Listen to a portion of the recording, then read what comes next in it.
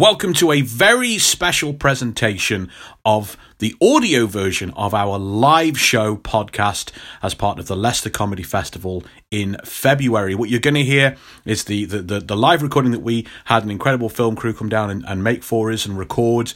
With the exclusive video of this performance is only available on patreon.com/Marvel vs. Marvel. Only the VIEPTers get access to the video and get to see us do the show for the very first time.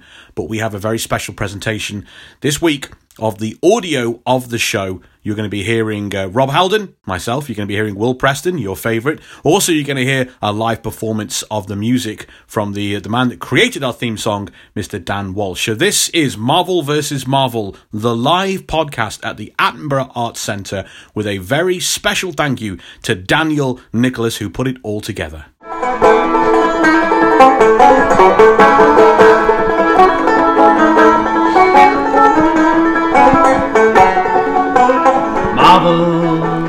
Marvel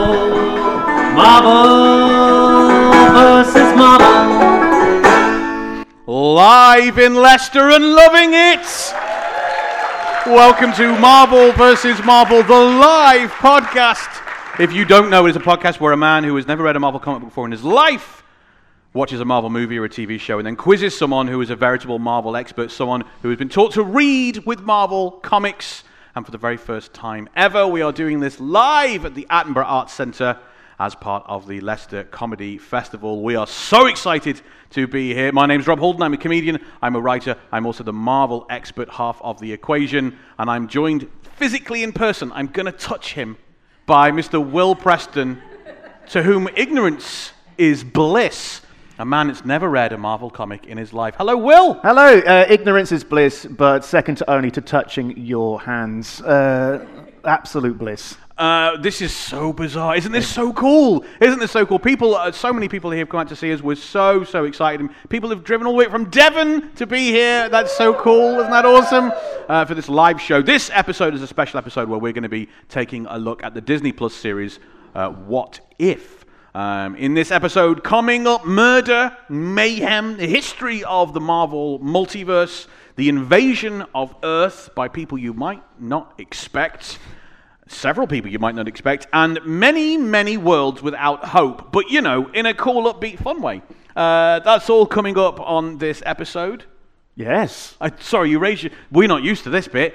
You raised your hand, and I could see it because you're not on a screen. No, and I thought Will's got a point to make. No, I was raising my thumb, saying I agree. For the first time in like 2 or 3 years, we're not facing each other, and he's a blur on my peripheral vision, and if anything, it's distracting. Yes, so that is the show. That is the episode. We are condensing what we normally do, and we're going to have an incredible time as we explore the Disney Plus What If episode. And we are, if you don't know, you heard a very special rendition of our theme song at the start of the show, folks, because we're joined by Mr. Dan Walsh, the best banjo player in the country. Let's have a round of applause for Dan Walsh, everybody. Yeah. I must say, it's really sickening to have someone with genuine talent on this show. Yeah, the precursor for any white men doing a podcast is no talent is needed. So really having talent on board is it's going to skew the graph. Yeah. Now we're going to move on to another section, the first section of the show. When we do that, normally you, in the edit, play a bit of music, and we can't, with no edit on this one. But luckily he's here in person. Dan, can you play us a little ting ting ting? Hey, that was good. I like that. Yeah. You can't do it every week, can you? No, just the one-off. Okay. So, the What If series on Disney Plus. We normally go into the mind of a muggle. We all know what a muggle is. It's someone who doesn't know anything. And Will Preston is that muggle. Don't give me that look. Will Preston is that muggle. So, Will, what... Do you know, when we do this in the safety of my bedroom and I'm just recording, it's fine. But in front of a room full of people, it feels like an intervention. It feels more like bullying than I anticipated it to feel, yeah.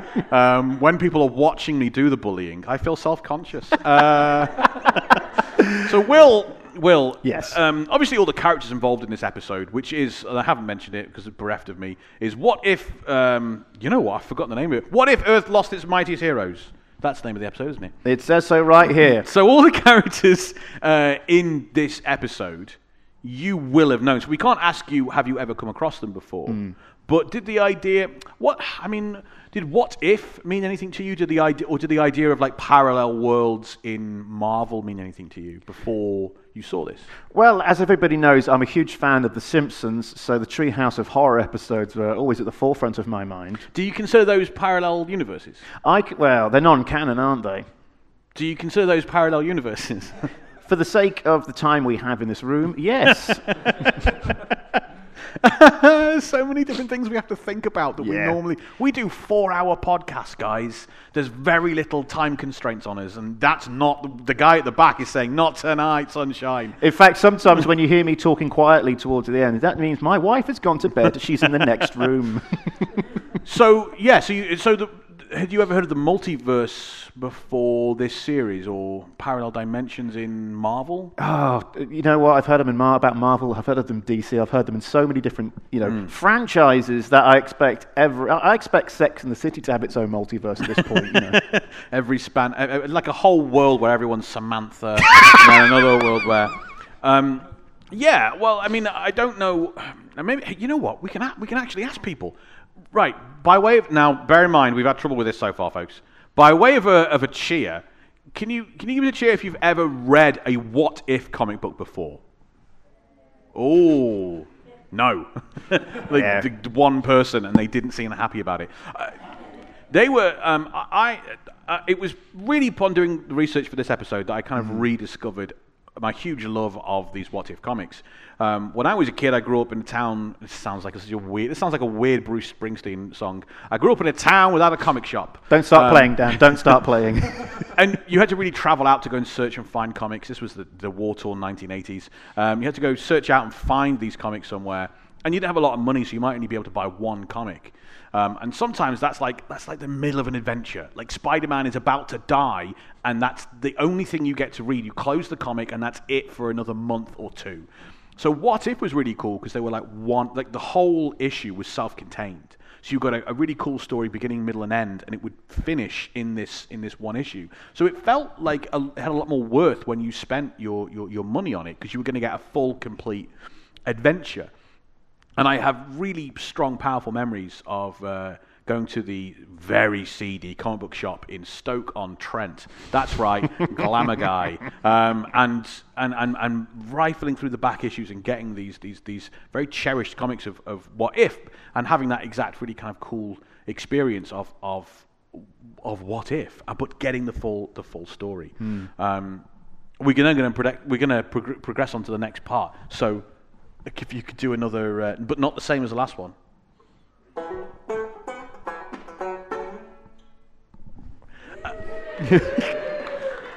That sounded like a mocking ooh. I don't know what it was about that. It was like they went ooh. I'm also keeping tally of how much applause he gets compared to us. Yeah, me too. Yeah. Ditch him for the next live show. We look at both sides. We are the yin and the yang of the Marvel fan. And Will kind of very much comes from the TV and the movie side of things. Yes. And I believe you have had chance to look into this What If show on Disney Plus. Yes, I have. And we don't actually have any kind of, normally with the movies we get to look into the budgets and the box office. Very exciting stuff, folks who've never seen the show before. We make sense of the dollars and cents. He's very proud of that line that I came up with. Got in there before he did. So what can you tell us then, Will, about the production side of this What If? Oh, it's behind me. Of this What If episode. That is such good timing, isn't it? I know, right? Yes, strap in, people. So, obviously, it was originally inspired by The Twilight Zone. It's an anthology, said executive producer Brad Winderbaum. You always do that, because you marry a German and you keep pronouncing your W's as V's. Yeah, lesson in life, never marry a German. Ruins your W's. She's going to see this show. Are you sure? Because we're not editing this out. Because we're not editing anything for this show. It's okay, she never listens to the podcast. Oh, okay. No, I love you, Melina, you know that. Anyway, he continues. The Watcher... Sorry, The Watcher. The Watcher. Oh, God. I'm just making sure they can't edit it out. That's all I'm doing. Join us next time at the Leicester Comedy Festival, where Will's going through a divorce. The Watcher introduces us each week to these alternate storylines, each a kind of cautionary tale in the spirit of The Twilight Zone. We bounce around genres and tone. Some episodes will be dramatic, some will be tragic or comedic. So, I'm gonna pull his card on what that it was inspired. Well, okay, we'll get to it in a minute. We'll get to it in a minute. When I go behind the page, we'll chat about that. Yeah. Yeah, we'll argue. There'll be a punching fight. Sometimes, right. So just to massively interrupt you, sometimes these people making the Marvel movies and TV shows act as if they're based on. There was no comic it was based on. Like we're really inspired by the What Ifs comic book series that ran for 30 odd years. No, by something else entirely. And okay, only annoys me. Fine, carry on. The crowd are on my side. Kevin Feige said, "It is incredibly liberating. It is an amazing opportunity we have. Disney Plus has sent a wave of creativity through Marvel Studios in a really great way. That show, as I said, is going to focus on events you think you know everything about from the MCU, and when you change one thing here or there, how everything is different. So you will see primarily characters you've met before, but again, in entirely different ways." So it's a great way of recycling content. Original stories not needed here, folks. What if Captain America was called Captain Australia? Oh, there's a whole series in there. But even as you say that, my brain goes, that would be like Crocodile Dundee, but with a shield. I'm really into that. Like, what would it? I can't wait. I just want to see. Okay, you call that a shield? Okay, so there were how many episodes were there? About 8, weren't there? Wait, who knows more than us? Yeah, who's George?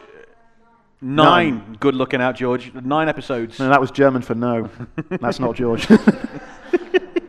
Yeah, there are 9 episodes. There were some good ones as well. There are some to point out, like this one we're covering. What if the world lost its mightiest heroes? What if Ultron won? And of course, what if zombies? Which sounds like every video game marketing meeting ever.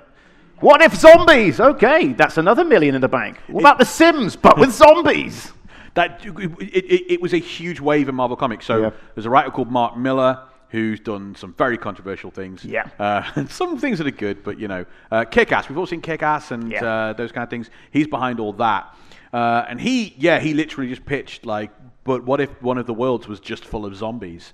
And it became an absolute, and it was in the wake of The Walking Dead. Yeah. But I don't think the TV show, I think the comic being popular. And it just became this monster hit. They can just keep making a different Marvel story with, but what if one of them was a zombie? And it's, so it's an obvious choice to be adapted, really, because it's such a monster hit on the comic book side. Oh, absolutely. So, of course, Robert Downey Jr., Chris Evans, Scarlett Johansson, Tom Holland, and Brie Larson do not reprise their roles for this series, sadly. But kind of almost everyone else. Yeah, almost everyone else. It's like there was some fudging with the contracts. I think Downey can just do what he wants, can't he? Or Downey and Evans, their contract might have been over. Maybe Scarlett Johansson as well. It could be. Without doing too many spoilers. I always remember that my mum is a huge fan. Hi, Mum. My mum is a huge fan of Marvel movies. I remember getting her into Iron Man, purely off the back of, they play AC/DC at the beginning, you'll love this. And she turned to me and said, "Oh, that Tony Stark, he's a right git, but he's really good, isn't he?" But interestingly, the role of Betty Ross was played by an actor called Stephanie Pernicello, doing a very good Liv Tyler impression, if everybody remembers. Because we were going back to the Incredible Hulk movie, which is kind of like one of the forgotten Marvel movies, really, because, Ed Norton and everything. So Liv Tyler didn't reprise her role. No, not at all.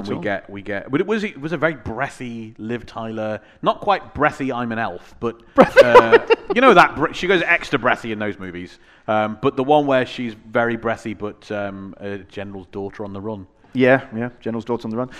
Also, several scenarios were pitched for the series, but were rejected as they were already ideas which were going to be used in then upcoming Marvel projects. Such scenarios include Old Man Steve Rogers and Professor Hulk, which would, of course, happen in Avengers Endgame. Jane Foster lifting Mjolnir. Old Man Steve Rogers, I'm not sure how much of an episode you get out of that. He gets the paper, He goes to see if his kids have left any messages for him, buys some Werther's Originals. Oh, come on. I'd love to see an episode where Captain America goes to the toilet 3 times in one night. Sorry, I interrupted you. Go on. That's all right. Jane Foster lifting Mjolnir and becoming Thor, which will, of course, happen in Thor, Love and Thunder. And A.C. Bradley revealed that a pitch for a Guardians of the Galaxy-focused episode was rejected because it turned out to be half of the plot of Guardians of the Galaxy Volume 3. It sounds like there are only like 8 concepts left in Marvel, and so when you have 3 different groups of writers, they all come up with the same ones. Like, can we do that one? No, Bill's already doing that. Yeah. We're out of ideas then, retire the Guardians. Yeah. On a last little bit of production note, there are some Easter eggs in this episode. A couple of ones to note here. Loki wields the casket of ancient wonders just as he did in Thor, and Hank's outfit is a nod to Yellow Jacket, the villain in Ant-Man. I was going to say Iron Man then. Don't ever film me. We can't edit it out. We can't edit it out. We can't go, sorry, could you stop the podcast for a sec? Don't show them our secret signals for when we have to edit things out. I think they've paid good money to know the secret signals. End of production notes. Yeah, end of production notes. Dan, play some music. I feel very wistful now, like I'm remembering an old dead dog. I feel like I should be painting a garden fence when he plays that. Let's go behind the page then, as we talk about parallel universes, what if, and I guess the Marvel multiverse. Let's first try and define what we mean by parallel worlds.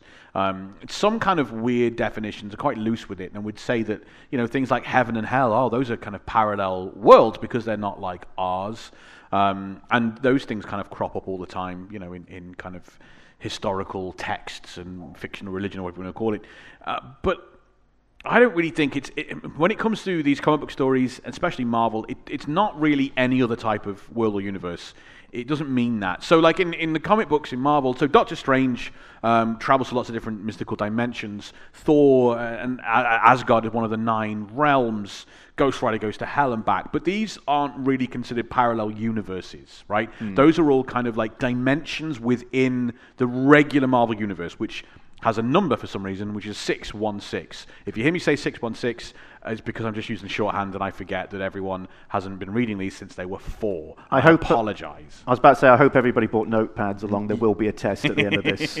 So what we mean then with these, Doctor Strange goes to fight Dormammu in the Dark Dimension. We wouldn't consider that a parallel dimension. Thor goes to Jotunheim.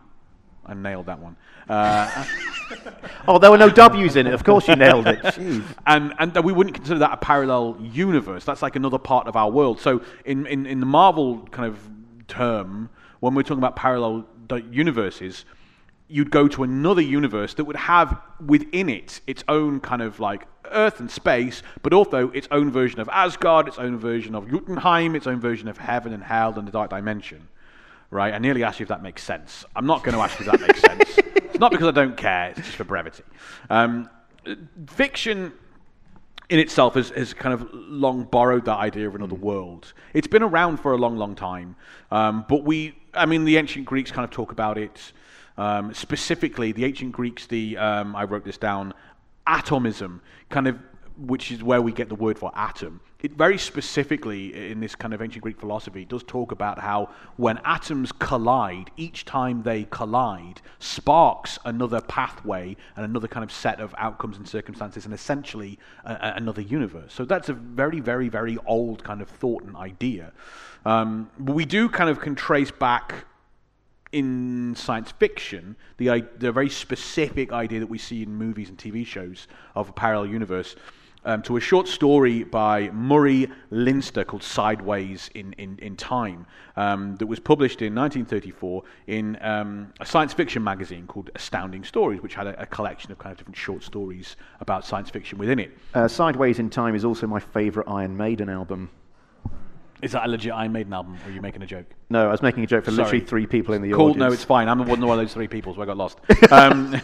So that story kind of features a world where a cataclysm happens. It's quite advanced, really, for 1934. A cataclysm, a big event happens on the world, and like different parallel universes start to overlap in the world. And this like science teacher goes exploring and finds like a world where the Nazis won the Second World War. Always that one, isn't it? Well, this was kind of almost the start of that. That and Philip K. Dick, Man in the High Tower. Yep. But that came after this. This was kind of the first example of it. There's another one where the Tsarist Russian Empire conquered America, and things like that. And Sideways in Time is very, very influential in the science fiction world. Isaac Asimov, who might be one of the most famous science fiction authors of all time, said that particular story, it always made me conscious of the ifs in history. And this showed up not only in my science fiction, but in my serious books on history as well. What could have happened, what might have gone wrong, or what might have gone right, which is really the basis for what if, it's not behind me anymore, but what the basis of what if kind of is, these branching points and what might be if history went left instead of right. And once this idea kind of was kind of first born in science fiction, writers never ever left it alone. And we know that Marvel, as we've talked about on this podcast, is very, very heavily influenced by what's in movies and what's in TV. That's not to be demeaning. That's not to kind of say it doesn't have as much worse or that it's copying. That's just generally how popular culture and cool fiction works. If there are cool ideas out there in TV and in movies, you bet Stan Lee is going to rip them off. And we've seen that time and time again. We see a certain character debuts, and then we go, well, what? The Black Knight? Why is there a sword swinging character in comic books? And you look at the best movies of the time, and they all feature like Prince Valiant and things like that. It's just kind of how, especially when you're turning over an awful lot of content. We can take a look in 1963, one of the early examples of like this, what might be like a true parallel universe, true in the Marvel sense. We can go back to a classic episode of The Twilight Zone. Yep. Which has already been mentioned. There's a Twilight Zone episode called The Parallel, which is about an astronaut who goes up into space. He blacks out on a space mission, and when he comes back down to Earth, like everything about his life is ever so slightly different. Like suddenly there's a white picket fence around his house, and he's like, I never had a white picket fence. And his wife is, don't be stupid, that was here when we bought the house. And his daughter doesn't trust him and doesn't think he's a real dad, and kind of comes to the conclusion he's into a parallel universe. Wasn't it? I think it was Steve. Sorry, there will be some funny soon. It reminds me of what Stephen King said. The most perfect kind of horror story is you're in your house, but things aren't quite the same. That sounds like him. That sounds like him. He's very creepy. Don't stop apologising to them for information. This is the show. The show is this bit. The laughter is not what you've paid for. That's a little bonus. That's a little tip. Exhaustive Marvel facts is what you paid your £5 for, ladies and gentlemen. There's also a Star Trek episode in 1967 which does this idea, and it's Mirror, Mirror. It's quite a famous one where Kirk goes to a parallel version of the Enterprise and finds everyone's got a goatee and they're all dead horny and evil. And those things go together. Horny, goatee, evil. They all go together. And that was that was obviously had taken kind of part of the idea from Twilight Zone and gone a bit further with it. That was very, very influential as well. When talking about parallel worlds in comic books, we need to have a quick look at DC Comics. There's a very, very famous and influential story called The Flash of Two Worlds in 1961. To briefly do this, let's condense it, Rob. So DC Comics in the 1930s was creating these superhero characters, The Flash, Green Lantern, but then by the 60s they were kind of old, pre-war, outdated. So they kind of basically rebooted the characters, created a new version of The Flash, a new version of Green Lantern, completely different people, faces, characters, names, everything, except for like the superhero name, that stayed the same. And they never explained why there was a difference. Why was Jay Garrick the Flash 20 years ago and now it's someone else, right? And so in 1961, writer Gardner Fox and artist Carmine Infantino, love that name, created a story called Flash of Two Worlds, where the modern 1960s Flash went to another world and met the old 1930s Flash. And this is like the first time we see this in superhero comics. This is the birth of DC's multiverse. Because once they had this kind of decision, this almost backdoor to their old characters, DC did this loads. They went, all these characters live on somewhere called Earth 2. All the 1930s, 1940s characters live there, and we've got brand new ones in the 60s, and they regularly crossed over and brought the characters together in this kind of Justice League of Two Worlds, Justice Society of Two Worlds. Did they really go with Earth 2? Yeah, Earth 1 and Earth 2, yeah. Normally, I would ask Will to vocalize his disappointment for the. But we've got a camera now, so it's cool. I could finally use my face in the podcast. This is great. Marvel's still a bit of way off creating its multiverse, if that ever really truly happened under Stan Lee's watch. 1971, we get the very first kind of Marvel-specific parallel universe. Roy Thomas creates this Avengers story in 71, where the Avengers are transported to a different Earth and meet another team of superheroes called the Squadron Supreme, who are all rip-offs of the Justice League that Roy Thomas uses to kind of poke fun at them. There's a character called Hyperion, who is essentially Superman. Power Princess is Wonder Woman. Nighthawk is Batman. And this is the first kind of example of there being a parallel dimension. Not parallel dimension, I'm caught up on my own rules. Parallel universe. Good boy. Okay. Don't call me a good boy. That's just weird. That's never happened before. It's a weird time to do it in front of an audience. Just keep it for the bedroom. As long as you wear that shirt. Stop it. So this then kind of led to the creation of the series What If in around 1975. So Roy Thomas was this really cool writer and editor who basically replaced Stan Lee. Stan Lee wrote everything in Marvel, and then over time he kind of like wasn't the writer anymore, and Roy Thomas replaced him on X-Men and Avengers, and then replaced him as editor-in-chief, overseeing kind of Marvel for a great long stint. And then after a while, he wanted to step down from that and do something a little bit different and a little bit, basically in his own mind, easier. It's so interesting what you said in your production notes, how it was inspired by the Twilight Zone. 100% the comic book was inspired by the Twilight Zone, as apparently is. Can you stop mocking what I'm doing as I'm trying to get through a piece and hit a time mark? It would really be helpful. Oh, man. See, normally we'd edit that out, but there's a little bit of goodness, isn't it, from behind the scenes. I've lost my place. I'm very pleased with how this has gone. Roy Thomas wants, essentially, in Will's production notes, he talked about how what the guy, Kevin Feige, knows, like, was saying, oh, it was so easy to just like go, well, what if this happened? Let's not write a new story. What if this happened? What if that happened? It's 100% what Roy Thomas wanted to do. It was like a really easy choice. He'd spent quite a long time as editor-in-chief having to deal with, I need to make sure this character is alive when he's dead in that comic. I need to do this, I need to do that. So he eventually said, what if I write a book where nothing matters? Where I don't have to check with any other writer, where I don't have to worry about the consistency. I can just do a story and nothing matters on it. Very Seinfeld, that, isn't it? In what way? Come on. It's a show about nothing. Oh, it's a show about nothing, nothing. Well, not that it's about nothing, but just that it doesn't have any consequences. I can kill every member of the Avengers and laugh at the end. And they're not dead, really. And Roy Thomas is talked about being influenced by Earth 2, in DC, being influenced by Sideways in Time and by Philip K. Dick's Man in the High Castle, which, if you haven't read, it's the first major kind of science fiction work where we see a world where the Nazis and the Third Reich kind of won the Second World War, and then we've been cursed to have that story 1 billion times a year forever until we die. And this kind of concept of what if ran for about 47 issues in the 70s, and then it was brought back in the late 80s into the 90s. That's my jam. That's when I was reading it, and that's when it got very, very dark and cool, and everyone dies. It's awesome. And he talks about Uatu the Watcher, who is the big chap, floaty chap, who kind of narrates and introduces every episode of the TV series. And it's the same in the comic books. Uatu, head back and listen to our fantastic 4-episode Rise of the Silver Surfer, where we chat about Uatu the Watcher being introduced, this race of aliens that observe different events throughout the cosmos. The Watchers were then expanded in What If to be, we don't just watch what happens in our universe. We watch every universe, and there's loads of them.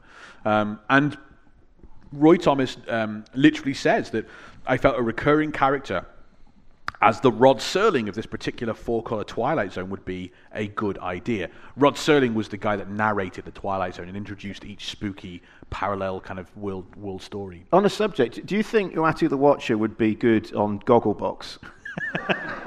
Just sat there going, he dies in that. That's not good. I know. Yeah, he never interferes. He can't change the channel. Can't change the channel. He just watches going, this is awful. It's a real shame. Wish I could do something. And the last kind of thing I will say about parallel universes is that Stan Lee didn't really like them. And I think this might be applicable to how DC approaches its current movies and even its comic book line and its TV shows. We see with DC that they're not concerned that the Joker movie isn't connected to, for instance, the Justice League movie, or that you can have two different Justice League movies, or that you can have TV shows that don't connect and interlink. And their kind of approach to it is that there's this big kind of multiverse where everything is different and separate from each other, and that doesn't really matter.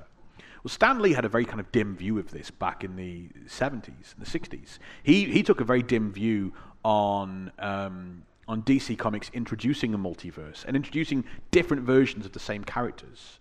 And it's not something he ever wanted to do in Marvel, except for these one-off stories in What If. These were never to be revisited. Maybe they do a sequel 5 years later if it sold well, whatever. But this was not meant to be. Each issue of What If creates a different universe that we can return to and do other.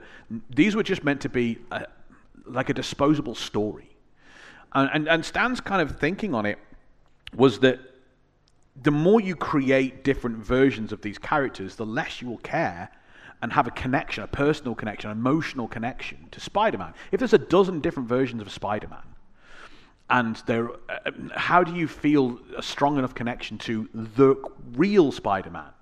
Nothing really matters in these stories because it's just one of 100 different others. Like, why should I feel a special connection to Batman and Superman when there's 100 other Batman and Supermans out there?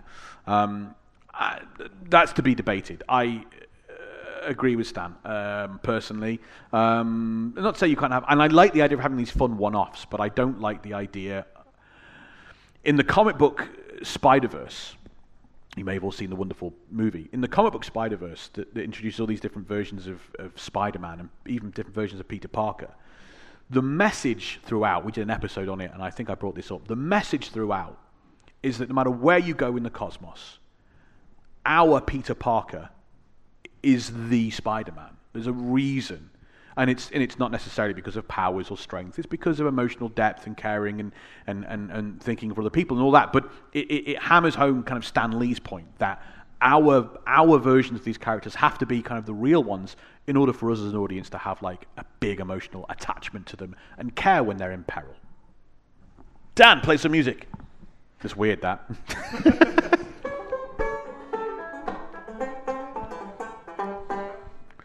We're about to head into an intermission now. Before we do, I want to say a big shout out to some of our biggest supporters who kind of make the show very possible on Patreon. Zach Thomas, Mikey W, Sam, and Peter J, who is here in person. Hey, Peter J. These are our big supporters on Patreon that make shows like this happen, that allow me and Pete to make me and Pete as well, to make a journey and to come here. And do you want to sit here, Pete? So big shout out to Zach Thomas, to Mikey W, to Sam, and to Peter J for all they do on Patreon. Thanks to all our subscribers on Patreon for contributing, and not just consuming. We've laid the table. We're going to head into intermission, and when we come back, we're going to feast on what if the world lost its mightiest heroes.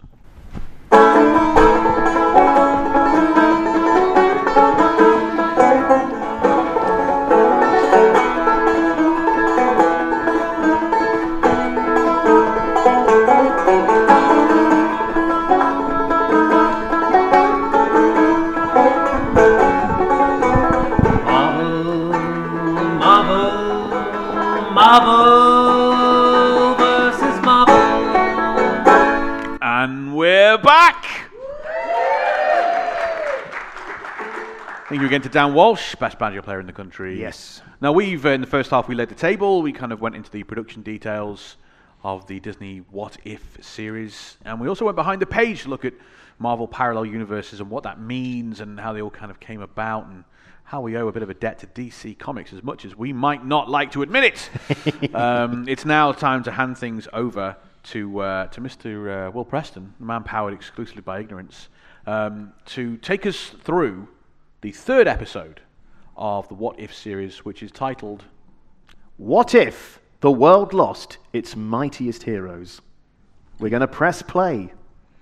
On Monday, Nick Fury is driving Black Widow to a donut shop in LA to pick up a hungover Tony Stark to join his new team, the Avengers, as we saw in Iron Man 2. Tony is suffering from the palladium poisoning from his faulty arc reactor. As Nick tries to convince Stark to join him, Natasha injects Tony in the neck with lithium dioxide to help with his poisoning. Another way of convincing the billionaire that the Avengers have what he needs. However, to the surprise of Fury and Black Widow, Stark chokes and collapses on the floor, dead. Dead. Dead. Dead. Gone. But within 2 minutes, dead. Dead. Don't clap that. Did you approve improv from the musician? I'm not sure that was on the form. We didn't give him a form. He's right, strictly okay. cash in hand. Okay, so while I do love like what if stories and non-canon stories, like killing a major hero in the first minute, it's a bit much, isn't it? Well, Steady on now. I certainly take your point. However, that is 100% what If Comics did constantly and endlessly. They are packed with this kind of thing. So many of them start with like a major death straight away. There's one story begins with the Hulk killing Wolverine. One story starts with Rogue draining all the power from Thor and then killing him immediately. That's how this story begins. One starts with all the X-Men being killed. It's a very bombastic, and it also lets you know no one is safe. This is not like the regular 616 universe where you pretty much know Spider-Man's going to be okay. He might be dead by the end of this comic, which was always kind of, as a kid, it always put me a little bit on edge. I don't know why. There were only stories, but it put me a little bit on edge, and I quite like that. There's quite a lot of nods in this to the as there would be, but there's quite a lot of nods to the original 1970s What If series. This is the third episode of the Disney Plus series. Yep, third episode. And the third issue of What If, the third ever issue of What If, is all about a world without Avengers. And Tony Stark is the first person to die in this episode, and the Iron Man is the very first person to die in a What If comic. So there's quite, some kind of like neat little nods. Depressing but neat little nods. Oh, good. Shall I continue? Yeah. Continue the Sorry, story. we normally have a hand signal when I'm done talking, and he's to continue, but we're not looking at each other now. So I don't know what to do. Shall I make a strange noise? Just rub my hand. Just rub your hand. Rub my hand. Oh, I knew this wasn't worth it. I knew this had been a 2-year plot of yours. Yeah. Anyway, Uatu explains that while Earth's mightiest heroes, the Avengers... Uatu? Uatu? Isn't it Uatu? Uatu? Let's have an audience vote, Do they shall say we? it? Yeah. Give us a cheer if it's Uatu. Oh, burned. Give us a cheer if it's Uatu. That was raising your hand. I'm not taking the shoddy I'm not sure treatment. I can take your vote. Okay, can I repeat it again just so I know for future reference? Sure. Uatu. No, Uatu. Uatu. Okay, Uatu. Well, you'd have to, wouldn't you? Don't encourage him. I've been trying to drum this out of him. I'm so glad Dan can go do-do-do-do-do-do. Anyway, Uatu explains that while Earth's mightiest heroes, the Avengers, were formed in one universe, something completely different happens in this one. On Tuesday, Thor's hammer lies in the New Mexico desert. Agent Coulson reports this to Nick Fury, who orders a perimeter to be set up around it. The Black Widow is under suspicion of murdering Tony Stark and is being led away in handcuffs. Natasha protests her innocence to Nick Fury, who says he believes her, but his hands are tied by S.H.I.E.L.D. protocol. Fury tells the Widow that someone inside S.H.I.E.L.D. poisoned Stark's antidote. Fury slips her a syringe of the antidote and says that he needs her working outside of S.H.I.E.L.D. to find the killer. As Black Widow is being transported away, she slips out of her handcuffs, defeats an entire platoon of S.H.I.E.L.D. agents, and escapes. That escape scene was pretty fun, wasn't it? Don't do that. It's not a call and response show. It's no. It's a Sunday afternoon. They just want to stare at us for 2 hours. That's all they want to do. No, I just thought it was further proof they're definitely not on my side.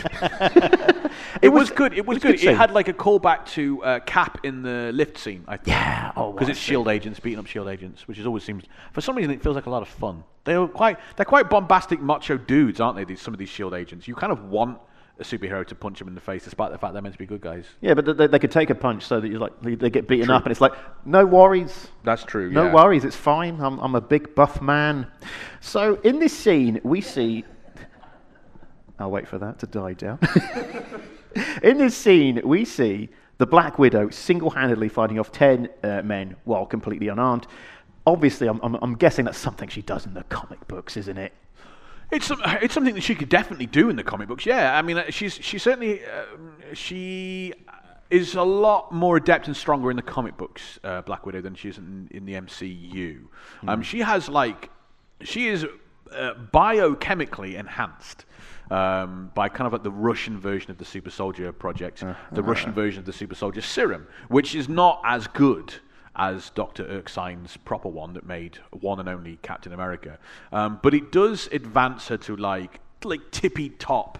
That's not the proper word. How would they say it? Peak physical condition, not tippy. The doctor doesn't say tippy top condition, does he? Peak physical condition. This Olympic athlete, tippy top, man. He is in. He's the tippy top pole vaulter. Peak physical abilities and attributes, and as well as slowing her aging process. In the comic books, Natasha's kind of born in the 30s, but looks very, very young, and that's all thanks to the Soviet soldier serum. I don't know what it's called, but it's that version of it. So yeah, she would be. It's hard to classify where they would lay because kind of each writer and story takes a bit of poetic license with what a character can do and how strong they are and how good they can fight.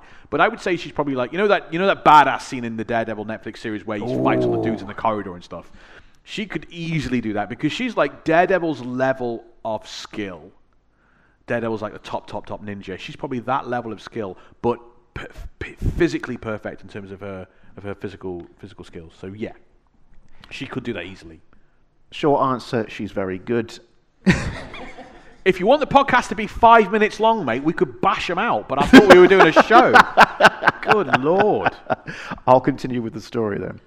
In New Mexico, Clint Barton explains to Nick Fury about the bizarre composite of the hammer and how absolutely no one can seem to lift it. Exactly what happened, as we know, in the first Thor movie. Did you, at that point, I'm a bit slow. At that point, did you kind of figure out that they were doing all the beginnings of all the movies and they were going back to them? I'm not an idiot, Rob. No, it took me. I think it took me until then. I think because it starts with Iron Man 2 and not Iron Man. I didn't quite pick up what was happening in each branching point, I guess. But at the same time, the name of the episode was a massive clue. No, I knew it was going to involve every one of Earth's heroes, but okay, I'm slow. I'm slow, everybody. I'm slow. That's 1 point to me. Great. Meanwhile, outside the temporary perimeter, a shadowy figure effortlessly takes down several guards, leading to the alarm sounding. As Agent Coulson reports on the breach to Fury, he spots a figure with really great hair breaking into the building. Barton is called in and readies his bow at a mortal Thor who is approaching his hammer. Fury orders him to hold his fire to observe what this statuesque figure does with the artifact. As Thor reaches out for the leather handle of Mjolnir, Hawkeye accidentally releases his bow and fires an arrow straight through the Thunder God's heart, striking him dead where he stands. Dead. Big death. Big death. Big death. Big Second big death? Second big death. I forgot that summons him. Diminishing returns. No, I did enjoy that. So, where was I? Barton is immediately taken into custody, claiming he didn't do it. Coulson and Fury are concerned as to why two Avengers candidates have both been killed under suspicious circumstances in 24 hours. Upon questioning Cliff Barton as to what happened with Thor, he discovers that Hawkeye is dead. Despite dying inside a locked cell with constant surveillance, Fury thinks that Barton was murdered. He theorizes that Iron Man, Thor, and Hawkeye have been murdered by the same unseen killer. Did you have any kind of like thoughts on who this might be at this point? Like, because it's now like a murder mystery, isn't it? It's a murder mystery, and I am terrible at murder mysteries. I'm absolutely. I mean, even when I told them, I'm like, no, that can't be him. I'm only good because I do that thing where I have like 3 theories running at the same time. So I cover all my bases. It's either the husband, or it's the dad, or it's the brother that we think is dead but isn't dead. And then one of them comes through, and I'm like, nailed it again. Well, I did. I did go to see the Mousetrap, Agatha Christie's Mousetrap. Don't you spoil it. I'm not going to spoil it, but I will proudly say that at the end of the first half, I correctly guessed who the killer was, and I annoyed my wife for the rest of the showing. Anyway, there was a line I loved here. Where they talk about lifting the hammer, and they said, no one can lift, not even Jackson, and he does CrossFit. Yeah, Agent Coulson was like very, very like snarky and quick-witted in this one. Surprisingly quick-witted. Yeah. I enjoy that aspect. Shall I continue? On Wednesday, at Culver University, Virginia, Dr. Betty Ross is approached by Black Widow regarding the murder of Tony Stark. Someone is trying to make it look like Romanoff killed Tony Stark, and she needs Dr. Ross to examine the syringe for answers. Upon closer examination, Ross discovers that whatever killed Stark wasn't the antidote in the syringe, but something like a tiny projectile fired off inside the needle. Romanoff suddenly gets a call from Fury telling her that Barton is dead, with Romanoff holding back her emotions and angrily responding, "Who do I kill?" Fury explains his theory that the killer is going after Avengers candidates, with her and Bruce Banner as the remaining candidates. Fury orders Black Widow to get to safety, but not before she finds Banner. Correctly guessing that Bruce is hiding in a nearby locker, Natasha tells Bruce they need to go now. I will say, it's weird seeing this scene without Ed Norton. Is it? It's weird seeing Ed Norton not here with Liv Tyler. This reminded me just how much I really enjoyed Incredible Hulk, how I think it's really underrated and overlooked and gets the unfair whack, and how much I don't like Mark Ruffalo as Bruce Banner.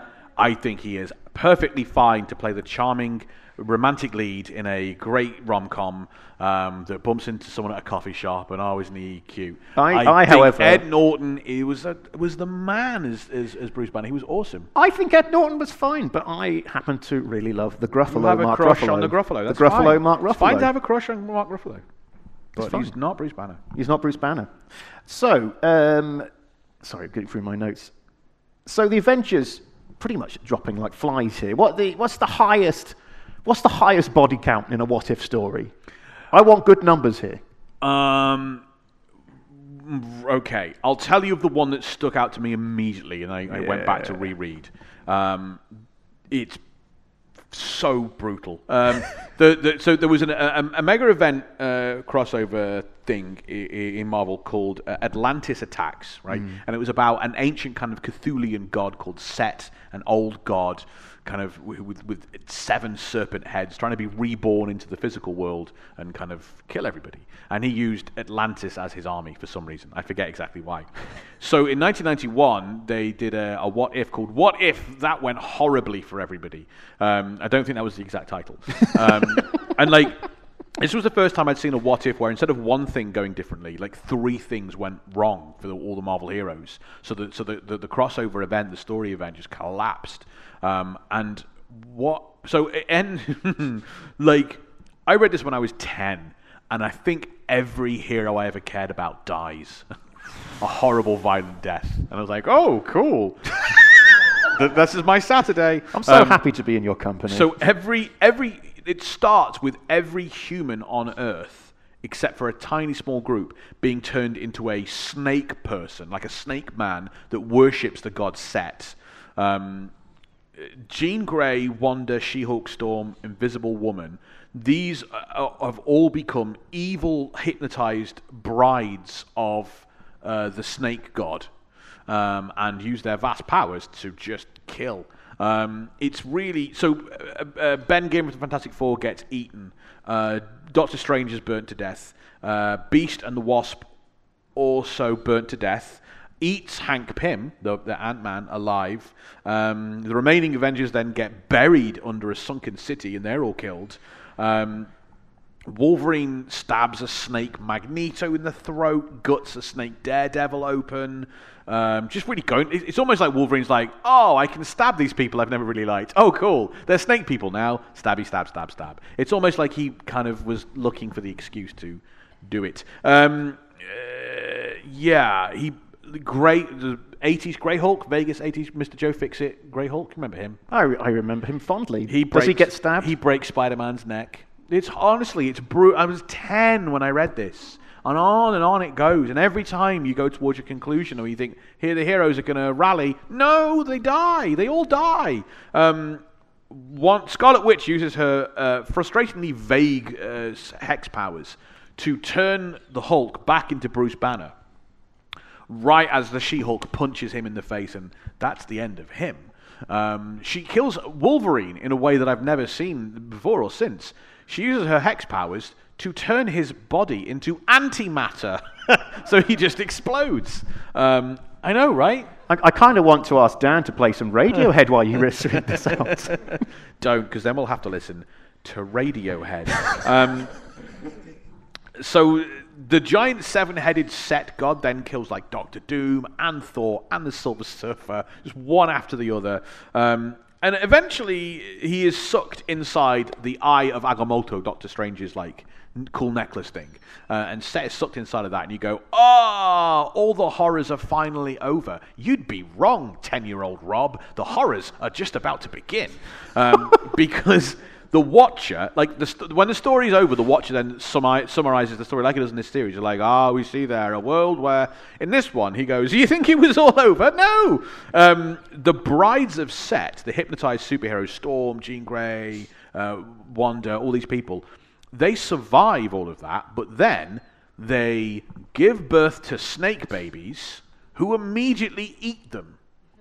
And then the snake babies grow into giant snakes that roam a world of snake people who are all kind of hypnotized to worship Set. And we are told that these snake giants just go around feeding on humanity and then discover how to travel to parallel worlds to keep doing it to every world they want to. And the Watcher ends it by saying they might even be coming to your parallel world where you live. And that's the end of the comic, and I was traumatized, which explains a lot about me.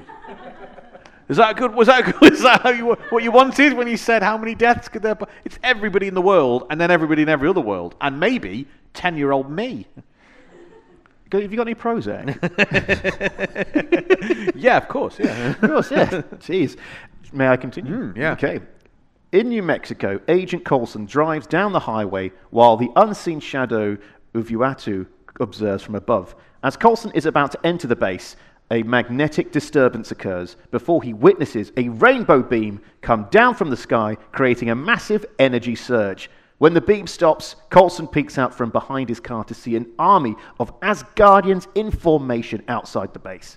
A team of S.H.I.E.L.D. agents drive up and face off against the Asgardian phalanx. Nick Fury confidently walks to the front of his men and demands to know what this mystical army is doing here. Loki, now the crown prince of Asgard, responds, but is interrupted by Nick's phone. Romanoff is trying to get in touch. Also, Nick's Fury, his phone, it has the default ringtone, so minus 10 points for Nick there. What an awful thing. Isn't that what you do? Isn't having it? Sorry, just to take a minute here. You Isn't talk having amongst yourselves. isn't having like a personalised ringtone something that we did in like 2002? Isn't that gone? No, I still have a personalised ringtone. What was the frog called? Do you remember the frog? Who remembers the horrors of the frog? The Crazy Frog. Crazy Frog.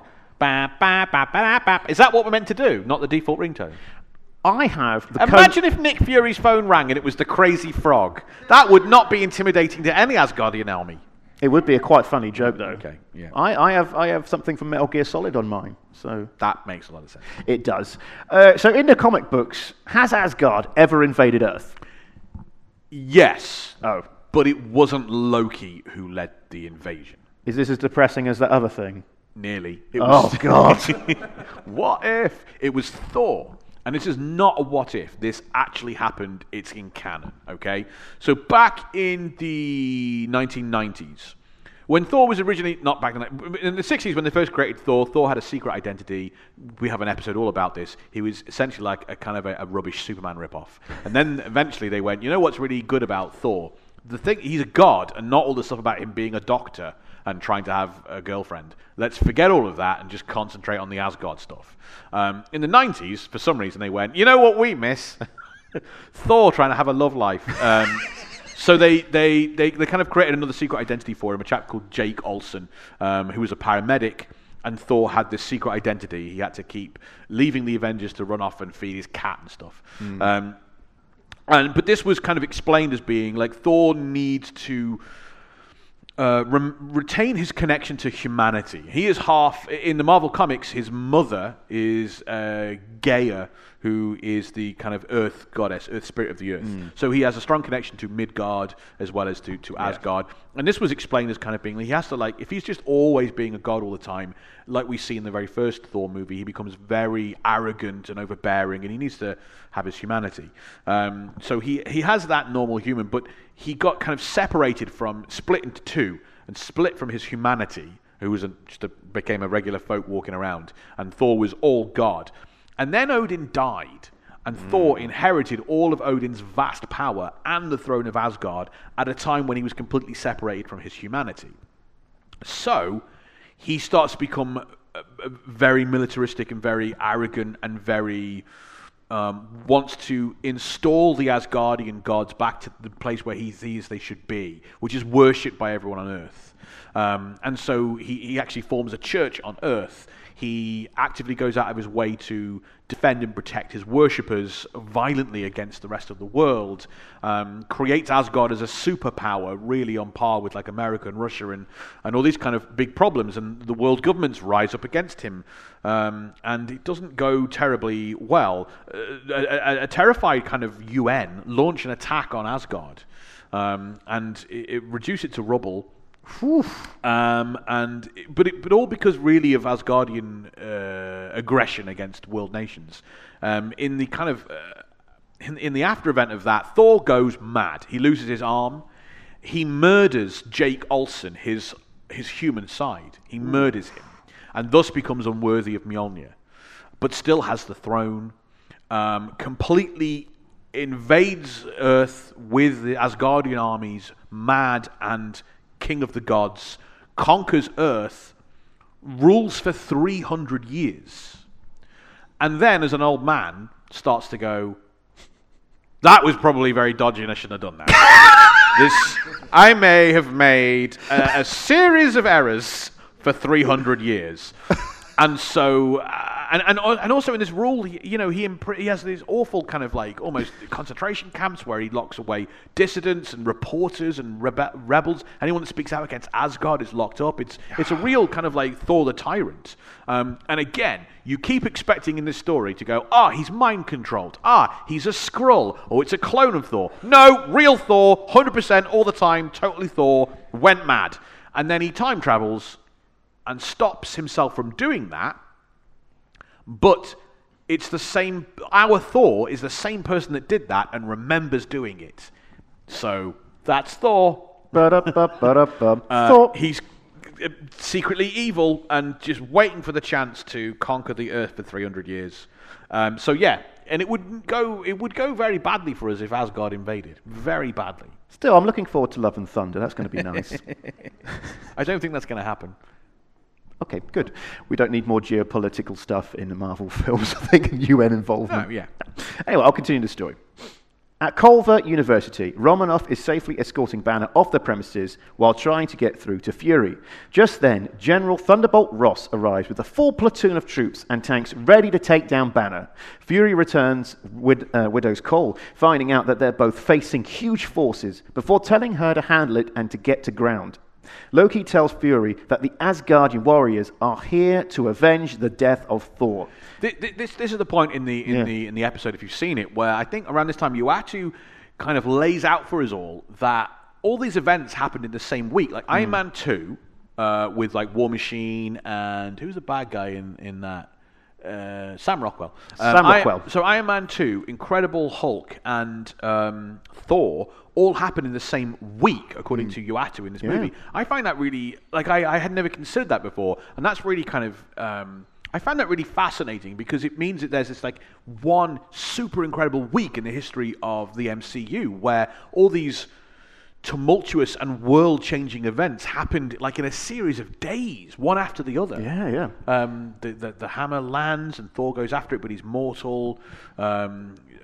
Tony Stark nearly dies from that poisoning, and Hulk is Hulk.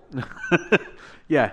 And on Thursday and Friday and Saturday, they're chilled on Sunday. Oh, I knew. Why didn't I see that coming? Waited Why so did I long to say protect that. you all from that joke. I'm sorry. Sorry. Anyway, back at Ulva, a sniper shoots Banner in the shoulder, but the shot fired did not come from any of General Ross's troops. Wounded Jennifer Ross. Who is Jennifer I don't know, Ross? it sounds like a 90s singer. Jennifer Ross. That's just, maybe not. Maybe not. The crowd disagrees. Wounded and full of surging adrenaline and rage, Bruce Banner begins transforming into the Hulk. As talks between Fury and Loki break down, the god of mischief brings out the casket of ancient winters, saying their Earth will be taken as retribution. As Hulk smashes his way through soldiers and tanks, Loki uses the casket to launch a freezing blast at the S.H.I.E.L.D. troops. As Betty begs General Ross to stop trying to kill the Hulk, Romanoff spots that she's in danger, tackles her, and takes her to safety. Just then, everybody watches in confusion and horror as Hulk stops and begins to swell up to huge proportions before exploding. Betty weeps for Bruce's death, confused and heartbroken because she thought that the Hulk can't die. I thought the exploding Hulk was a bit much. What do you mean by a bit much? Okay, a personal preference in some deaths always A personal preference in death. Will, if would you're like gonna to die, he doesn't want to explode, everyone. So if you could just all take that into consideration, if you're gonna murder Will Preston, don't make him explode. I just prefer do the decent thing. Do the decent. Have a heart attack in a Push coffee him in shop. front of a bus. Oh, Personal death. Like this, I just hate seeing people puff up like a balloon and explode in a cartoony way. Something always irks me about it. how often do you see it? Well, how much time do you have? Let's do another podcast. All the times Will was traumatized by puffy up exploding people. Explosion versus explosion. So seeing the Hulk die, we could all agree, seems impossible. Has anything happened like this in the comics? Give us a share if you think the Hulk can't die. Oh, okay. Wow. I mean, it's either they all agree with that, or they're all just, I'm not going to cheer. Well, let's talk about all the times the Hulk has died, because it happens a lot. I think Hulk has died probably more than any of the other major superheroes in the Marvel Universe. Maybe more than the villains. The villains are often presumed dead, but we see the main characters when they die. The Hulk dies more than anybody else. In Marvel. I'm fairly certain. And some of the times it's just Bruce Banner who dies. And then what happens is someone goes, the only way to save Bruce Banner is to give him even more gamma radiation. That'll help him. And then he comes back as the Hulk, and he's often like, I just wanted to be dead. Why must you curse me with this monstrous life? Well, we felt sorry for you, Bruce. So in the 80s, Grey Hulk and Wolverine reignited their kind of contestuous hatred for each other and had a knockdown, drag-out fight where neither was pulling any punches, and Wolverine fully unleashes, fully goes berserker mode on Grey Hulk, and completely like eviscerates his insides, and it like stabs and slashes and completely tears him apart. And we learn from kind of the internal monologue that Wolverine has that using his heightened senses, Wolverine knows from the way he hears and smells and looks is not a heightened sense, but you know, he basically goes, right, he's dead. I've gutted this animal, and that's a carcass, and it's dead. And he starts to walk off, a fully, completely dead Hulk. Then just starts to slowly get back up, puts his guts back inside him, and is like, let's try round two. That is a 100% canon death of the Hulk.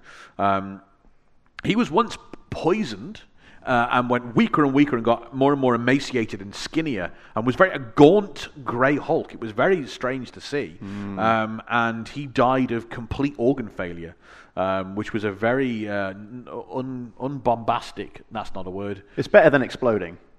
Do you think? I'd rather explode. I'd rather get really big and pop like a balloon. And to be fair, I'm on my way. I was going to go, shut up, don't say it, don't say it. One time the Hulk went into the future and was murdered by a future version of himself. The future version, the Tyrant Hulk called the Maestro, snapped young Hulk's neck. We've got a bonus episode all about that. It was a lot of fun. On Patreon. On Patreon, yeah. Sorry, we just went into sales mode. We're not supposed to do that in this show. More recently, Bruce Banner had all the gamma drained from his body and was permanently cured. That was the line in Marvel Comics. He is complete. We had a new Hulk, a young Hulk, Amadeus Cho, really fantastic character that became the awesome Hulk instead of the Incredible Hulk. Really great character. So we had a new Hulk, like a teenage cool Hulk, and we didn't need Bruce Banner as a Hulk anymore. And the line was, he's permanently cured as Bruce Banner.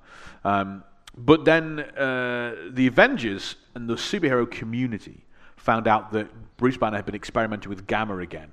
And they went, this sounds like a terrible idea, Bruce. And they all went en masse to confront him. Which, I don't know if that's a good idea when a guy who gets agitated turns into a killing machine. And it was all very much, all weapons trained on Bruce Banner because you've been experimenting with gamma, are you going to become the Hulk again? And as he starts to look like he's getting very agitated, Hawkeye shoots him in the back of the head, 2 arrows, base of the skull, Bruce Banner dead and gone. And we then see like a flashback to Clint and Bruce Banner in a bar several months ago, in which Bruce Banner hands Clint Barton these special arrows and says, if it ever looks like I'm going to become the Hulk again, kill me. I do not want that to ever happen. Here's a special arrow that can kill me. It's like that to the base of the skull, that will make sure I'm completely and immediately dead. However, he came back. And this was all addressed in a very, very cool recent series called Immortal Hulk. A writer called Al Ewing decided that if you actually look at how many times Hulk has died and come back, he's more than anybody else.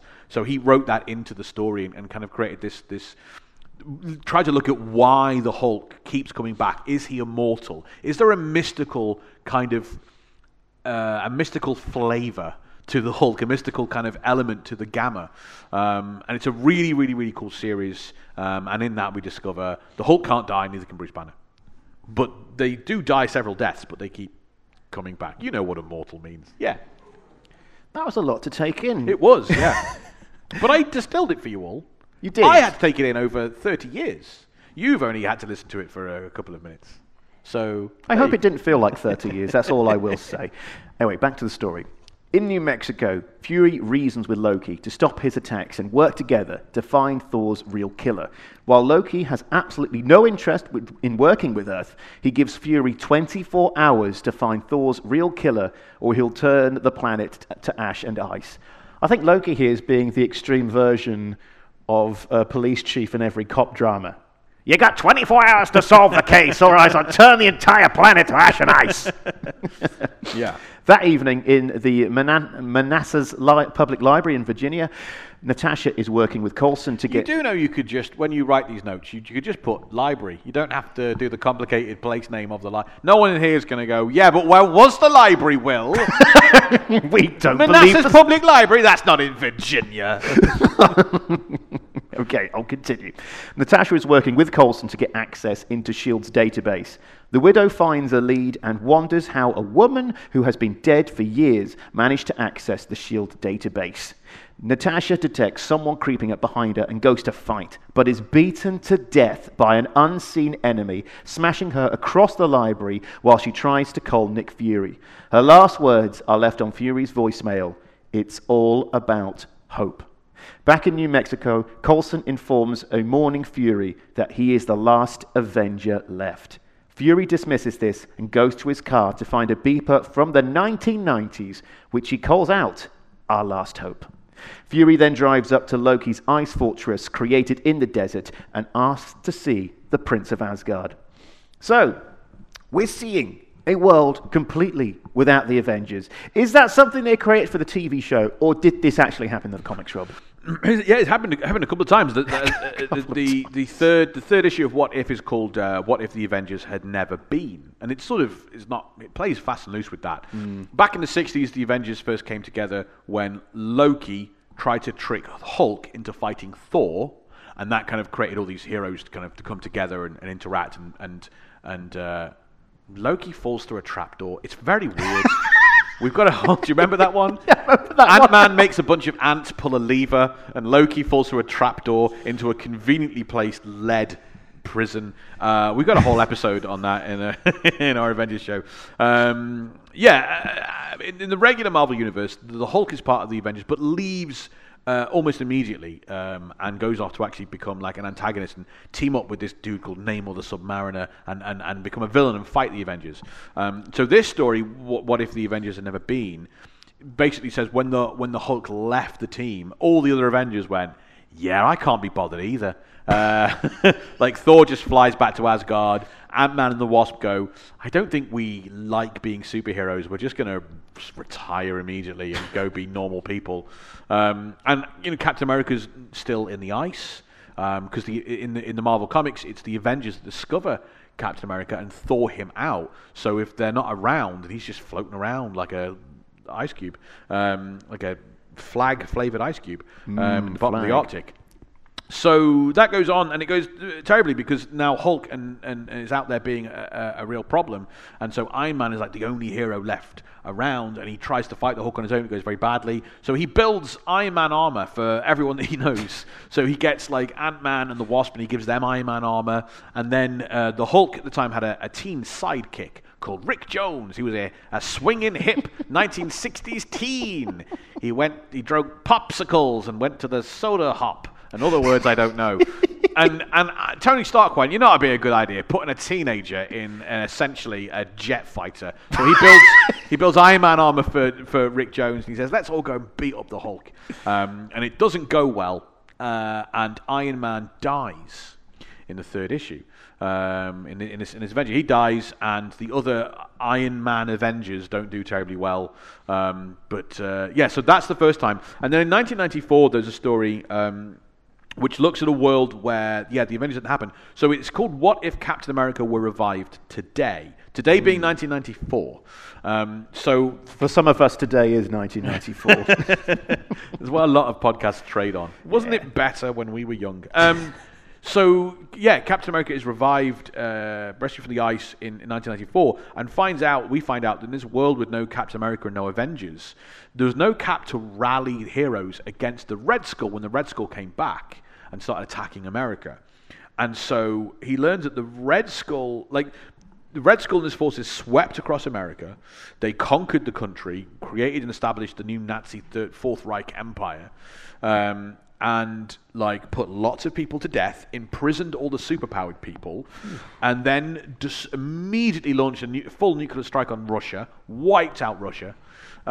And he's rescued by a mysterious dude who says, and I'm the only one left, I am the greatest freedom fighter left in the world, and it's Dr. Doom. And he is telling a fib. He then has to try and work out who he can trust in this world, because Dr. Doom claims to be a rebellious freedom fighter fighting against the Nazis, when it turns out he's actually kind of working with them and ruling the eastern part of the whole country, of the whole world, in fact. And Captain America then meets the only real freedom fighters left, who have all escaped from Nazi concentration camps. It's very dark. They're called the Expatriates. This was a period of time in the 90s when everything had to be X-Men related to sell. Everything had to be X-Men related. So you couldn't just be Patriots, you had to be Expatriates. And it was Wolverine and Spider-Man, Human Torch and Jean Grey and stuff. And so, but without the Avengers in that story, the Nazis conquered the whole world. I'll continue. Should I have included fun ones? Because there aren't any. It's What If. Everyone dies all the time. It's a constant parade of death. Sorry, I forgot we were going to have an audience. And also kids. Ask your parents. Every now and then I describe Wolverine slashing someone open and I go, oh man, it's not how I thought my Sunday was going to go. Anyway, in the early hours of Thursday morning, in a graveyard in San Francisco, Nick Fury stands over the grave of Hope Van Dyne, former agent of S.H.I.E.L.D. Just then, he's approached by Hank Pym in full Yellow Jacket costume. Hank angrily rants at Fury that his daughter, Hope, died because S.H.I.E.L.D. killed her. Pym blames Fury for filling his daughter's head with ideas about saving the world, leading Hope to die. Ideas. Don't fill people's head with ideas. There's children in the room. Yeah, no, I was... doesn't matter. Carry on. I was riffing off it. It doesn't matter. It doesn't matter. Now I've lost my place. Okay. Yeah. Because Pym blames Fury for filling his daughter's head with ideas about saving the world, leading Hope to die the same way as her mother did. Hank reveals how it was him who was responsible for the deaths of all the Avengers candidates using his shrinking abilities. Hank hid inside the syringe injected into Stark. He attacked Clint's hand, forcing him to fire his bow and killing the mortal Thor. Hank then killed Clint inside his secure cell by shrinking down and attacking his brain. And yesterday, Hank used an enlarger disc to inflate Hulk's heart. And he also killed Romanoff in hand-to-hand combat using the superhuman strength and speed that Ant-Man possesses. I, for some reason, found it funny to watch Ant-Man punch a brain like this. Yeah, punch your brain. Now you don't know maths. Is that what happened to me? There's a tiny man punching my brain every time I try and do a maths. The only tiny man punching your brain is you, Rob. Oh, that's so true. I wish it wasn't, but it is. So that was surprisingly depressing. Sorry about that. Quick question: has Ant-Man ever been lethal in the comics? Not like our 616 regular Marvel Universe Ant-Man. No. Okay. In the early 2000s, Marvel did like a gritty reboot of all their characters called the Ultimates, and that Hank Pym is quite. It's, the whole thing is meant to be more adult. The Ultimates are all quite violent anyway, but that Hank Pym is quite unhinged. And yes, he tries to kill the Wasp by spraying her with bug spray when she's shrunk down, like toxic bug spray to kill her. And he once turned into Giant Man and bit someone else's head off. Very horrible to read. But this using shrinking powers to murder people and get away with it reminds me of a comic book story and a superhero story, but not a Marvel story. There was a very famous and kind of influential, but really kind of popular, famous story from DC Comics called Identity Crisis in the 2000s. And in this story, the family and loved ones of the Justice League are being targeted and kind of attacked and killed in their home. So like, Superman's wife and, Elongated Man's sister and things like that. I forgot that there's a guy called Elongated Man. The Elongated Man, yeah, because Plastic Man was already taken. And so the Elongated Man. It's perfectly normal when you read comics. So Batman leads his investigation into these crimes using like not just even Batman kind of skills, but Kryptonian technology, apocalyptic and kind of new gods tech as well. He's interrogating suspects with psychics to do the investigating for him, like really top line super crime skills. And the intense moment at the end kind of reveals that there's an autopsy reveals microscopic footprints on the brain of one of the victims, and so essentially the killer is someone that we know is shrinking powers, who has shrunk themselves down, gone into the brain, and just jumped all over them till they have a hemorrhage. The Irish danced him to death. They jigged him to death. Yeah. But yeah. I don't think we've ever done one of these before where I've gone, yeah, not in Marvel, but in DC. But it struck me so much how kind of similar it was to have a murder mystery and a tiny shrunken killer that I thought it needed mentioning, because I'm not saying they ripped it off, but it's pretty similar. Facts. Cool. I'll continue with the story. After this revelation, the two fight, with Fury proving to be a surprisingly tough opponent. Pym is unable to land a blow on Fury thanks to a series of illusions and duplicates. Pym tries to fly away, but is stopped by a shard of ice. As he plummets back down to Earth, defeated, the Fury illusions start to laugh in unison and turn into Loki, who was behind the deception all along. Fury tells Pym that Hope understood that S.H.I.E.L.D. is people willing to give their lives to something greater than themselves and to save the world from people like him. As Pym is led away, yelling, "Honor her!" Fury tells Loki to take his hammer and get off his planet. But Loki has other plans. So, Rob, is there a what-if story where Loki is the leader of Asgard? There is, yeah. Oh, no. There's a story called What If the X-Men Never Left Asgard, which sounds crazy. But you have to know there was another story where the X-Men went to Asgard. And in this story, they all stayed and had lots of different... It was kind of fun because they all basically integrated themselves with the Asgardian characters from Thor that we know. Like Fandral the Dashing from the Warriors 3, like married Rogue and settled down, and Nightcrawler replaced him in the Warriors 3. That was kind of cool. Fun little interactions in different spins. And of course, Frog Thor is there as well. We all know about Frog Thor, don't we? Yeah. So we don't have time in this episode, but we'll do Frog Thor one day. Okay. So, okay, cool. Loki had the reason the X-Men were in Asgard because he had a big plan, and he was working for these people called the Ones That Sit Above in Shadow.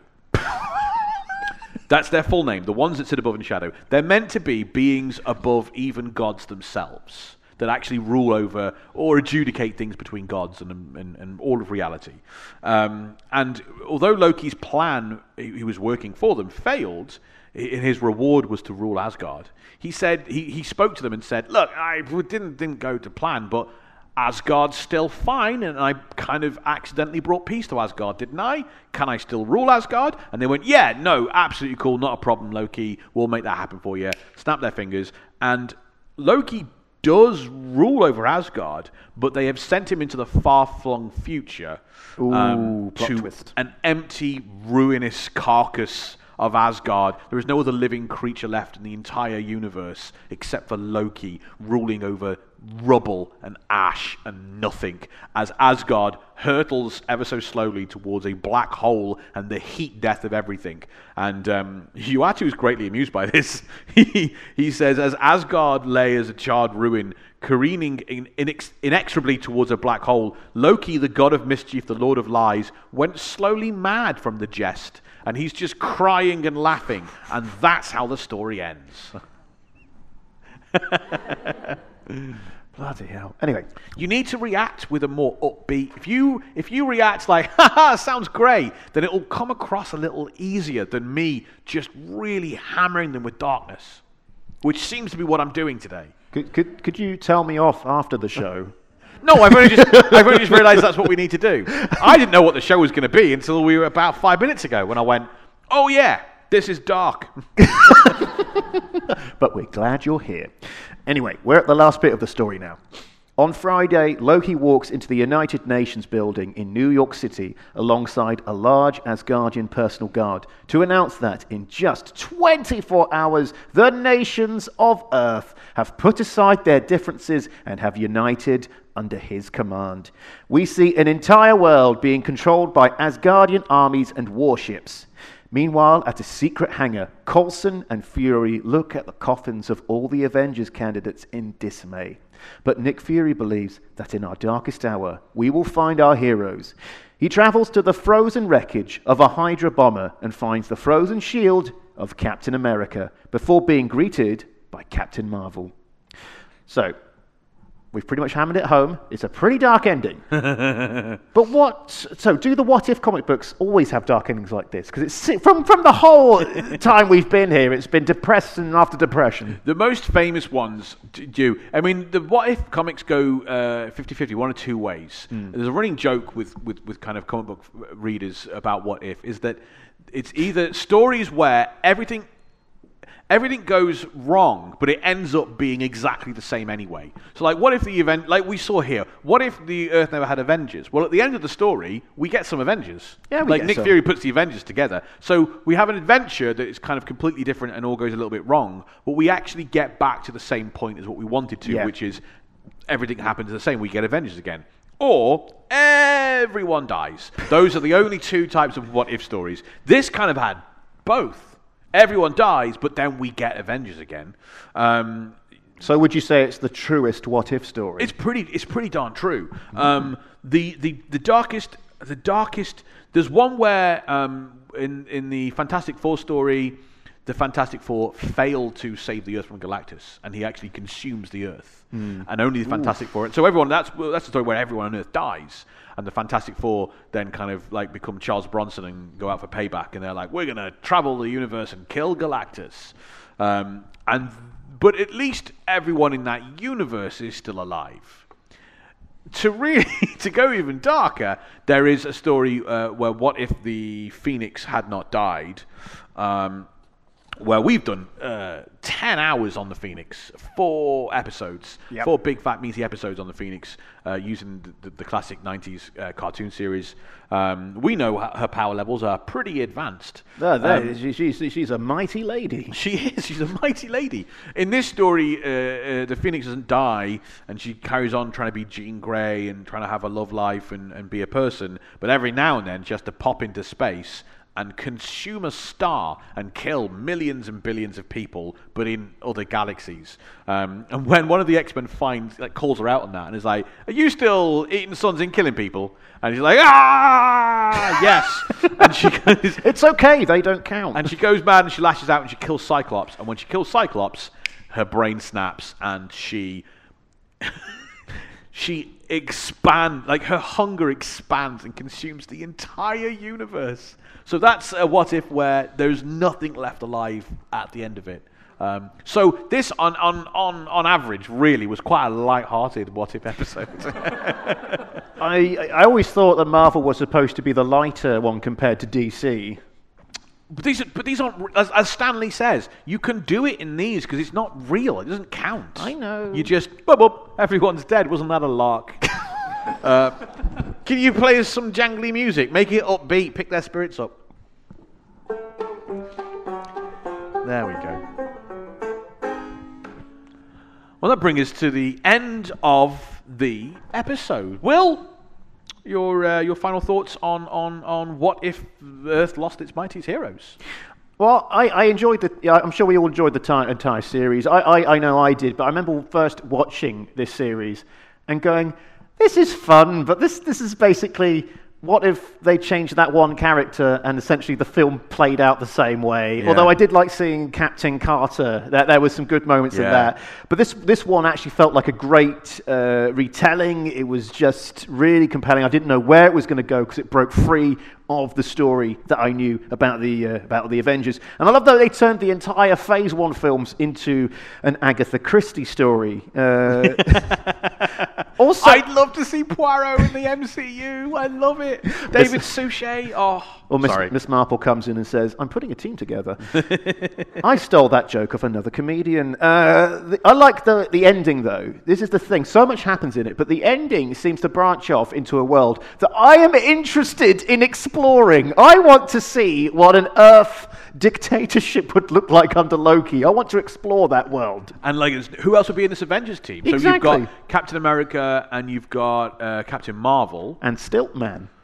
Stillman. Well, you could have, we haven't, War Machine. Maybe Yeah, War Machine yeah. doesn't get the armor. Maybe he fight. There are some offshoots you could kind of do. Yeah. That would be, and maybe maybe you revisit it in the second season. Could do. One last thing. I don't know what they did with Ant-Man in the meantime. In the meantime, They just dragged off Michael Douglas screaming. they They just carted him off somewhere. It's like, oh, we're going to lock him in small prison. I imagine he went to prison. Went to prison. Okay. What would you have done with him? Put him in a tiny box. A tiny box. Tiny little box. He does in the. I think he's in the comic books as well, and in the cartoon series. Hank Pym solved. It's very horrible.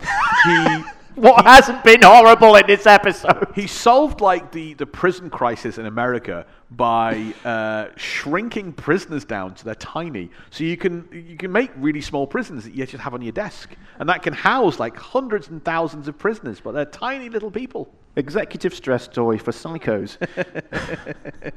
So what then, Will?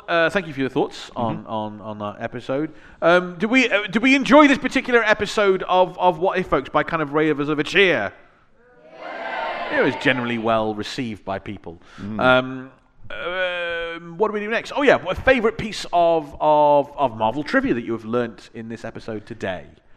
Oh, so much to choose from about death. But snake people. Yeah, I was going to say, go big or go home. Has to be the snake people. Well, the whole snake people thing. I call me Mr. Snake Person. I'm down with the snake people. The only people that survive were then eaten by their own children. I mean, come on. I was 10.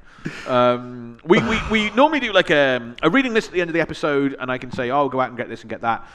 That Marvel aren't great. Well, the first thing I shall say to everybody is please don't buy your comic books from Amazon.com or .co.uk. They're not terribly great for the comic book industry. There are comic books, brick and mortar stores you can go to, you Google to find, and a lot of places. There are some great online shops that you can visit as well, where you can order your comics, get delivered to your house, pay by PayPal, all the cool things that you get from Amazon. Maybe you wait a couple of days longer, but it's healthier for the comic book industry as a whole. My thing whole falls down at the end where you go, and Marvel need the money? No. But the comic book shops do. It's not the fault of comic book shops that kind of Disney are endless. So there are a couple of what-if collections out there. They all seem to be, for some reason, the 1970s series, which is a little less sophisticated and for me doesn't have the really rad, cool stories. I think your best bet is probably going to a comic book shop and kind of flicking through back issues, or going to eBay. And the second-hand market is really good for that kind of stuff. There are some really, really, really cool issues out there. Things like, what if the Punisher's family hadn't been killed? What if Hawker killed Wolverine? What if the Kingpin owned Daredevil? What if... Well, not that Atlantis Attack one, that's really grim. What if the Silver Surfer possessed the Infinity Gauntlet? What if Spider-Man's Uncle Ben had lived? What if Kraven the Hunter... Oh, no, that one's very grim. Someone eats Spider-Man's face. It's really... Oh, no, not Peter! You don't see it, but it definitely happened. What if Captain Marvel hadn't died?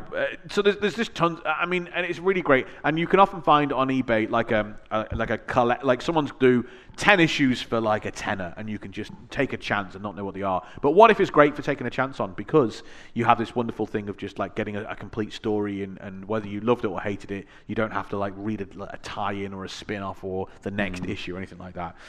So that's really my reading list are my recommendations. We want to say a huge thank you to all of you for coming down in person today and seeing this show. Big round of applause, guys, for all of you. Yeah, clap for each other and yourselves. Thanks for making this such a special event. It's been awesome to be here as part of the Leicester Comedy Festival. Awesome to be here at the Attenborough Arts Centre in a really great venue. Will, thank you very much. What a great work from yourself, sir. And big thanks to Mr. Dan Walsh, who's going to... Any final words, Phil? No, who are you? William, that's the one. Phil's the guy who wouldn't do the podcast with me. So what do you want to say? You're probably better off with Phil. Would you be able to, in your inimitable fashion, Mr. Dan, play us out with the best theme song in podcast history? I thought he wasn't going to play it then. There was a weird pause.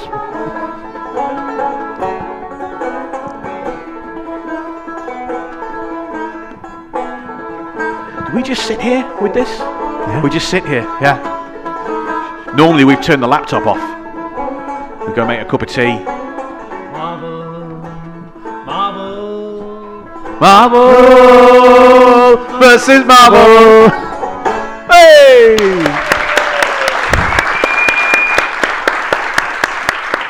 Thanks for listening to this very special presentation of Marvel vs. Marvel, the live podcast. To support us, please head over to patreon.com/Marvel vs. Marvel. It's where you can access the video of this show, plus 30 plus bonus shows, bonus episodes. We drop 2 bonus shows each and every month, and it's only through support that we get to put together cool projects like this live show. So head to patreon.com/Marvel vs. Marvel.